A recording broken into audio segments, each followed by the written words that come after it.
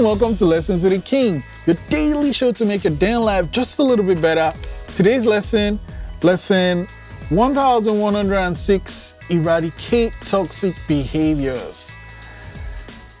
Oh my God, I can't. You know how they say one bad apple spoils a bunch? That's how some people can be.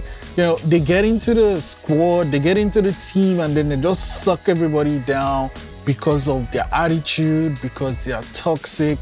Whenever you're in a circle with someone that's toxic, make sure the person, if you're in the position to do that, it's okay to take the person out, because you don't want this one person to break the culture you built. Toxic people are, well, toxic.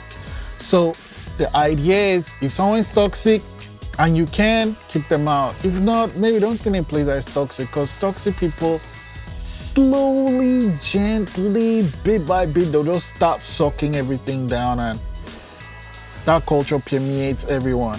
You don't want that.